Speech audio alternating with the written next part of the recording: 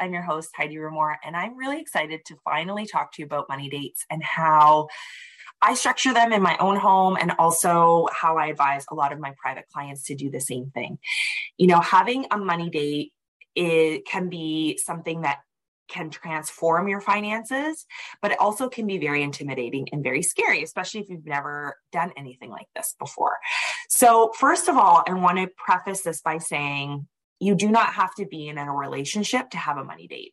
I think that is a common misconception that, and I don't know, maybe you've never heard the term money date, so this might all be new for you, but I know when I first heard it, I was like, oh, okay, but what if you're single? Like, what if you don't share finances with somebody? How do you have these money dates? And I think the concept is the same, and the structure and the framework gets to be the same, whether you are doing them by yourself or whether you are involving your partner. So, there's no excuse. You can definitely do this if you are somebody who isn't in a relationship or doesn't share finances with somebody. But they're especially impactful if you are in a relationship. It just really does help keep you on track. So first of all, I want to talk about what the heck is a money date. In my opinion, a money date is just an opportunity to have a regular conversation, a regular touch point about money. Very simple, right? So I think that we can definitely go a little bit too long talking about money matters. And then typically when we are talking about money, it's at a critical point, right? So either something has happened that we don't like and it creates an argument, or just things have gotten out of hand and now we're embarrassed, we feel shame, we feel guilt, we have all those emotions coming up for us, and it makes that conversation feel even scarier than it needs to be. So I like the idea of having a regular touch point, and regular can mean whatever it means to you. So it can mean weekly, it can mean bi-weekly, it can mean monthly, but I wouldn't go any more than once a month. So just have that touch point once a month at the outward, once a month would be the maximum time period I would go without checking in with your partner or even with yourself around money. I really do recommend weekly. And for some of you that if you've historically argued with your partner about money, the last thing you probably want to do is talk about money regularly. And I get that, but I will tell you, in the couples that I've helped and counseled on their money stuff, the ones that have implemented it weekly have really found the most transformation in being able to talk to their partners about money. And the reason for that is because when you can do it regularly and weekly, you're never getting too far out of control in something, or you're never letting something fester for too long for it to create that argument. So it might start out really, really small and really short and really awkward. And there might be an argument the first couple times you do it. But the way that I'm going to outline for you to conduct these money dates, I think will really set the stage for having a meaningful, positive conversation around money, which kind of leads me into how to structure it and the framework around it. So in my opinion, a money date is not to look at the past. A money date is really your opportunity to look forward in the future for things that are coming up, with all things that you're going to spend your money on, right? So I'm not talking about paying the mortgage or paying bills or things like that, unless you're really struggling in that area and you need to have a conversation about meeting your financial obligations. That's one thing. But most of the time, what I find for the women that I end up working with is their bills are okay. It's the variable spending that gets out of control and the emotional spending and things like that. So I think it really does give you an opportunity to look forward in the week, next 2 weeks, the next month, of what's coming up in that month that you both need to be aware of. So sometimes there will be, one person who is maybe the spender and one that's maybe the saver. Okay. If we can categorize a couple as a saver and a spender. And so when you have that dynamic, when you're coming together and let's say I'm the saver and my partner is the spender, which is not, it's actually the opposite in our relationship, but we'll go with this for a second. If I'm the saver and all of a sudden I start seeing my husband start ordering things online and packages start arriving, and I don't know what the heck he's ordering. It's kind of like, why are we just had a conversation where, we're not spending money in this area and we're, saving for this goal or whatever the conversation is. And so some resentment might start to build up. Whereas if you have this, conversation about what's coming up, what the spending looks like, and that's why the shorter the time frame, the better, because, a week is easy for you to kind of look and say, okay, what's coming up this week? Do we have kids' birthday parties? Do we have, an event that we have to go to? Do the kids need winter boots? Like, what's coming up that you need to maybe order or just purchase? And really, really utilize that variable spending. So it's an opportunity for you to look forward and not dwell on the past, because the past, unless you can return it, it's just going to create an argument, and it's going to bring up old feelings that maybe you've never dealt with in the past.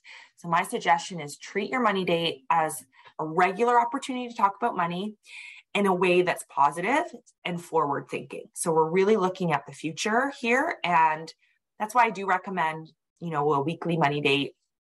Do it every week. That's going to be your easiest. I know for some of you it might sound like really scary and hard, but that's going to actually be your easiest, is if you do it once a week. And I also think that doing it once a week will really help you, because especially when you're looking at your week ahead, if you're creating your grocery plan, or if your partner does the grocery shopping, it gives you an opportunity to say, how many days a week are we here?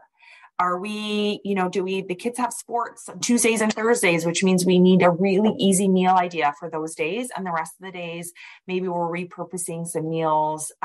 Doing some meal planning will actually really, really help you manage some of your variable spending, because that's normally your largest variable spending category, right? Grocery shopping. So if you're able to sit down regularly with your partner or even with yourself, make that meal plan and really be able to say, okay, we've got to order takeout twice this week. There's nothing wrong with ordering takeout if it's in your plan, right? And sometimes it's not within your plan. You just don't feel like cooking, and that's okay too. So it's really to tune into the kind of household that you are, right? If you're the household that likes to order pizza on Friday nights, instead of beating yourself up for spending money on that, embrace it, right? And work it into your meal plan. So now you know that Friday's meal is taken care of. So you don't need to buy groceries for that day, right? You don't need to buy the dinner groceries for that day. And so that really, really, really will help you. So once you've established kind of the frequency, here's the plan. Here's the structure of where I see money dates really working well. So actually step one is decide on the frequency. How often are you guys going to meet to have your money date? Again, if you're single, how often do you want to have this check-in with yourself to stay on track? So that's step number one. Step number two is picking. Once you've decided on the frequency, it's what day and what time are we going to actually have this happen? And I do suggest you put it in your calendar. Treat it like an appointment. Treat it like any other thing that you don't want to miss. If you feel that your money stuff has gotten to a point where you need to pay attention now, you need to pay attention to it. And so by paying attention to it, treat it with the respect that it deserves, and have that regular touch point with yourself, with your partner, and keep it on the same time and the same day every single week. If you chose weekly, for example, if you chose biweekly, have it on the same every 2 weeks. Maybe it's on payday, whatever the case may be, have it be the same. If you're choosing monthly, have it be the beginning of the month, or even the final week, like maybe the last Sunday of the month, so that you're planning for the whole next month. But again, I do recommend it being more frequent than monthly. So pick a day, pick a time, put it on your calendar.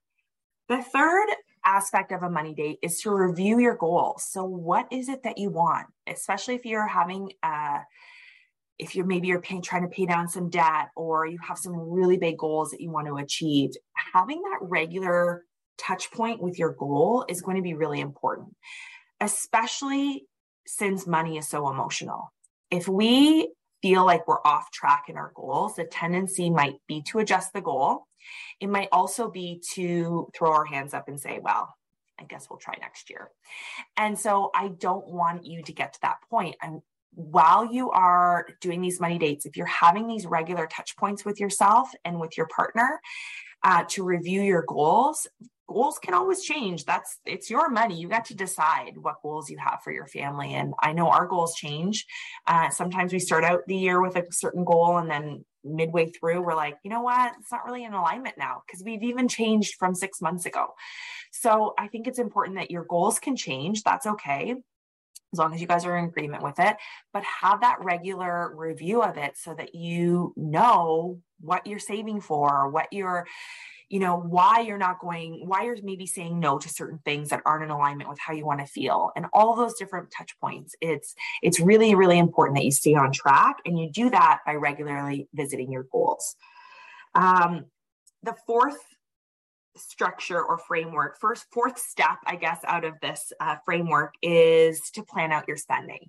So if you've decided on every 2 weeks you and your partner are meeting for your money date, then plan out the next 2 weeks. What do groceries look like? What events are coming up? What gifts do you need to buy? What clothing is there? What date nights are you having?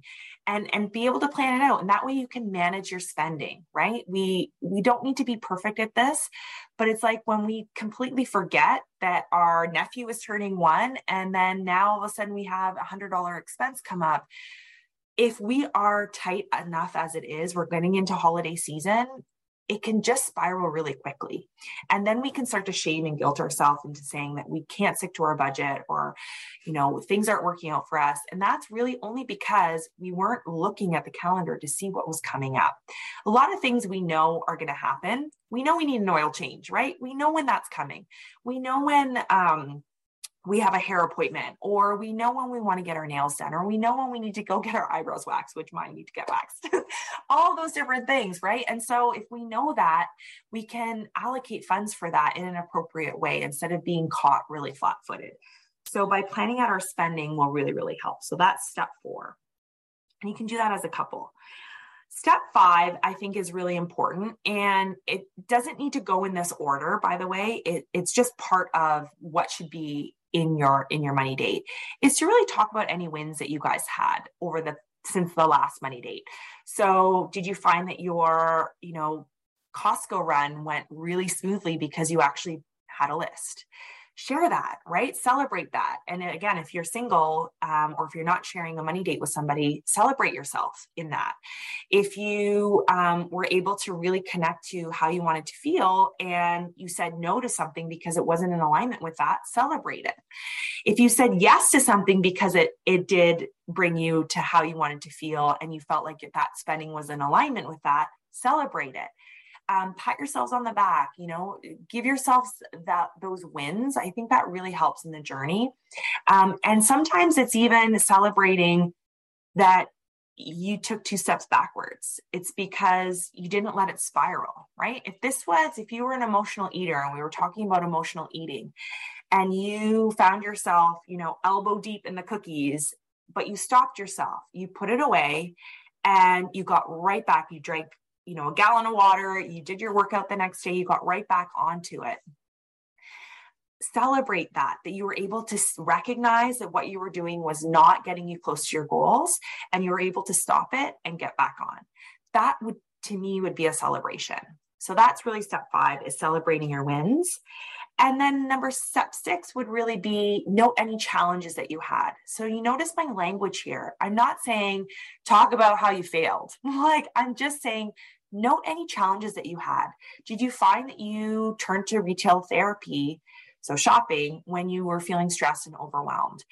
Have that conversation. Note that in a journal or something, if you're doing it by yourself, that, wow, when I feel really emotional, I actually find that I am spending more, right? And so I think that that's really, really, really important. I'm just going to pin my video. So I think that that's super, super important, right? Is to have those touch points with yourself to celebrate not only the wins, but also to be able to talk about some of the challenges that you might be having. So I think that's really important.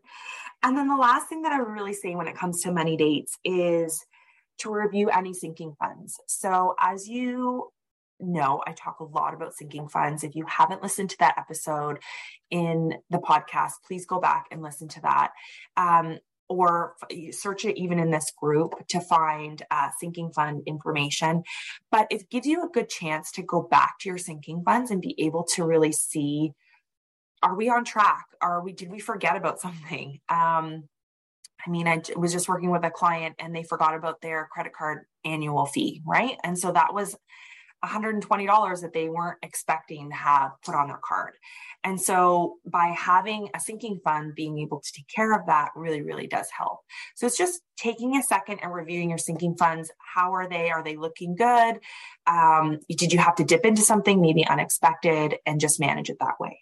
So if we're looking at the whole structure as a whole, the whole framework, number one is, how often are you having your money dates? Number two is really picking that day and time of when you're going to have them and put it in your calendar and honor them. Number three is to review any goals that you have to make sure that you're constantly coming back and being centered in what the goal is. Like, why are we even doing this?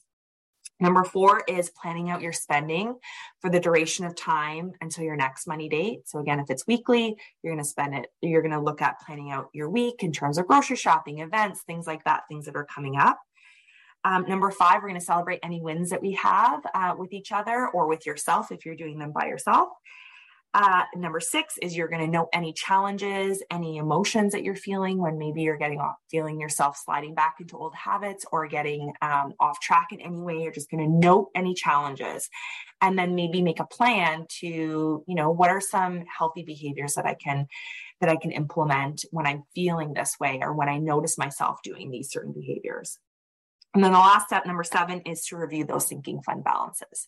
So that's really it. When it comes to money dates, it doesn't need to be this big, scary thing. It can really be something that, dare I say it, is fun. I think as more regular it becomes, it is going to feel better and it's going to just become a habit.